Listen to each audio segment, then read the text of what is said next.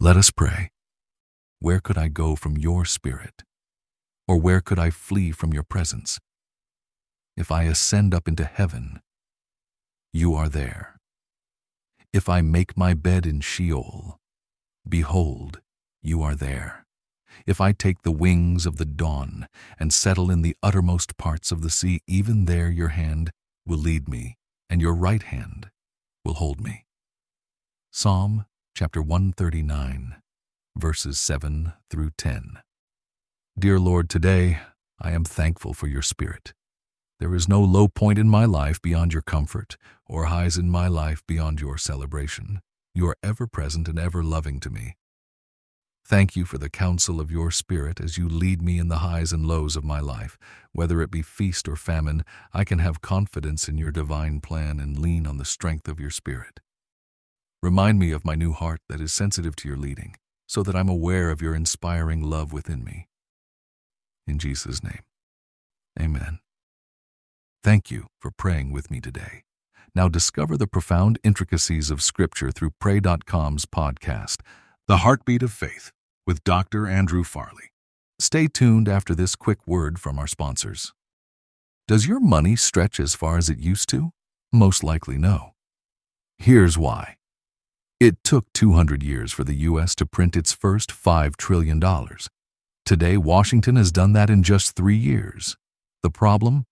Every new dollar makes each of your dollars worth less. Our sponsor, Birch Gold Group, has helped tens of thousands of Americans protect their IRAs or 401ks from the dollar's loss in value with physical gold and silver. Now you can too. Get a free info kit on gold right now by texting the word Heartbeat to 989898 with an A+ rating with the BBB. You're in good hands with Birch Gold. So get your no-cost, no-obligation info kit now by texting Heartbeat to the number 989898.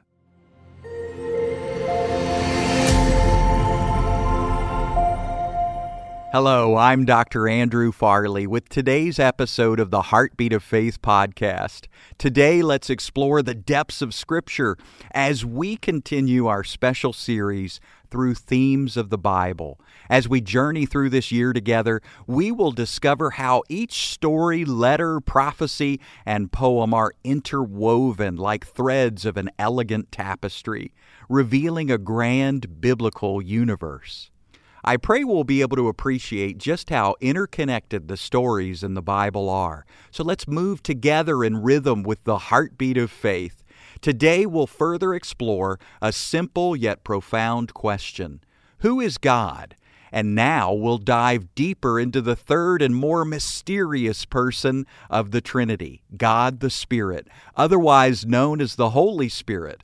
The Holy Spirit convicts the world of their unbelief, comforts the believer in times of trouble, and empowers us with His love and counsel. If you've been listening to the Bible in a Year podcast up until now, you may recall many times the Spirit of God gave life, guidance, and power to believers. Perhaps the best way to begin understanding the Holy Spirit is by looking back to the beginning when God's Spirit hovered over the chaotic nothingness. In the very beginning, out of nothingness, God formed and created the expanse of space and the details of earth. The earth was empty, chaotic, and without life. God's Spirit hovered over the empty and chaotic void. Then, at an instant, God spoke. "Let there be light." He called out, and there was light, just as He commanded. For from God's lips springs forth reality. In the Old Testament, the word for God's Spirit is ruah, which means breath or wind. In the same way, our breath sustains our life, and the wind, although unseen, moves with incredible force. God's Spirit gives us life and moves within us in an inspiring way. Jesus described the Spirit in this way when He spoke with Nicodemus. Nicodemus was an expert in the Old Testament scriptures, but he had difficulty understanding what Jesus meant by born of water and born of the Spirit. Every human is born of water after spending many months in their mother's womb. This is what Jesus meant when he said, "Flesh gives birth to flesh." But a second birth, being born of the Spirit, is also needed if we want to experience new life with God. When we believe the gospel message, we open the door of our lives to God's Spirit, and He causes us to be born of Him. This second birth means we get a new heart, a new spirit, and God's Spirit living in us forever. This radical exchange of personhood changes our very nature. This is the true essence of what it means to be saved by Jesus. And the Holy Spirit is the one who causes this dramatic transformation of new birth within us. Nicodemus began speaking. "Rabbi, there is no doubt in my mind you are a teacher sent from God. No one can do these things that you have been doing otherwise." Jesus nodded in agreement. However, he was more than a teacher. "Unless one is born again, he truly cannot see the kingdom of God," Jesus said. Nicodemus was confused at his statement. "I'm not sure I follow, Rabbi. Are you suggesting that someone needs to re-enter his mother's womb and be born again?" Jesus gave a gentle laugh.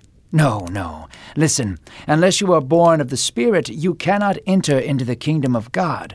We are all born in the flesh, yes. However, not all are born of the Spirit." Jesus could tell that Nicodemus was having difficulty understanding. He leaned forward and touched Nicodemus's shoulder. "Don't be confused by this," he said reassuringly. "The wind blows and nobody can see it.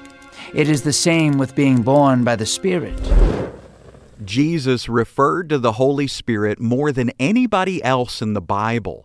While being fully God yet fully man, Jesus trusted the Holy Spirit as He performed miracles, resisted temptation, and was raised from the dead by the Spirit's power.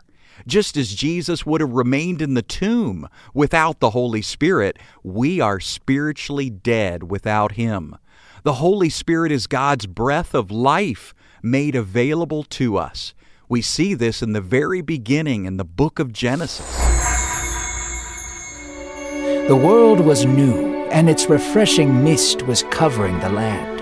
Streams and rivers flowed from the ground, giving life to all plants and living creatures. Among the quiet and new earth, God was at work. Personally and intricately, God formed a man from the dust, as a potter does with clay. Then He breathed life into him. God named him and knew him. His name was Adam. The breath of life, God's Ruah, gave Adam's unanimated body life and power in the Garden of Eden. And just as Adam was physically powerless in the Garden of Eden without God's life, the disciples were spiritually powerless to overcome their fears. That's when Jesus gave them a sample of things to come by breathing on them, saying, "Receive the Holy Spirit." The disciples were entrenched in their homes with the doors locked, afraid that the high priest would come for them next. So much sorrow, so much grief, so much loss welled up within them. Their king, their teacher, and their friend had died. All hope seemed lost, as they rotted in their home waiting to be taken. Then a still and quiet voice spoke from the corner of the room, "Peace be with you." The disciples turned their heads to see Jesus standing among them. His smile was radiant, and His presence was refreshing like a cool spring in a desolate desert. The disciples were frightened at first, thinking that they were witnessing a ghost. "Do not be scared," Jesus said. "Why do your hearts rise with trouble as if in the storm?" The disciples grew closer to see Jesus in His glory. "Look upon my hands and feet. See the scars for yourselves." They fell at His feet and worshipped Him. Jesus ate with them and spoke of the fulfillment of prophecy, that the Messiah must suffer and rise again for humanity to be redeemed. Then Jesus embraced them and breathed on them, saying, "Receive the Holy Spirit." The same breath that breathed life into mankind in the Garden of Eden breathed new life into the disciples that day. Through the breath of Jesus, the disciples became acquainted with the power of the Holy Spirit.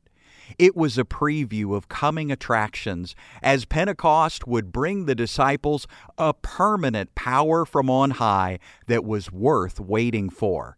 They would be born of the Spirit and empowered for the rocky road ahead.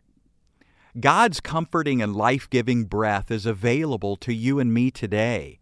The same Spirit that hovered over the dark abyss in Genesis comforts you and me in our darkest moments. The Spirit that gave Adam and Eve life in the garden provides us with the power over sin and death. The Spirit that raised Jesus from the dead has raised us up to newness of life too. And this same Spirit of God living in us even gives life to our mortal bodies as we become walking expressions of Jesus to those around us. This happens as we tune into the Spirit, into the heartbeat of faith. There is, therefore, now no condemnation to those who are in Christ Jesus, who don't walk according to the flesh, but according to the Spirit. For the law of the Spirit of life in Christ Jesus made me free from the law of sin and of death.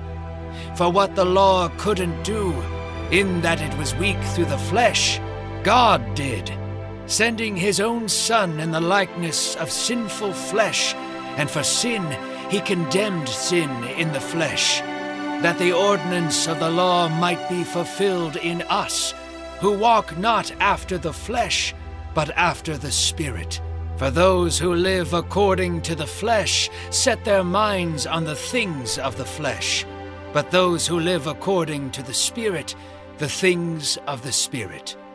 For the mind of the flesh is death, but the mind of the Spirit is life and peace, because the mind of the flesh is hostile toward God.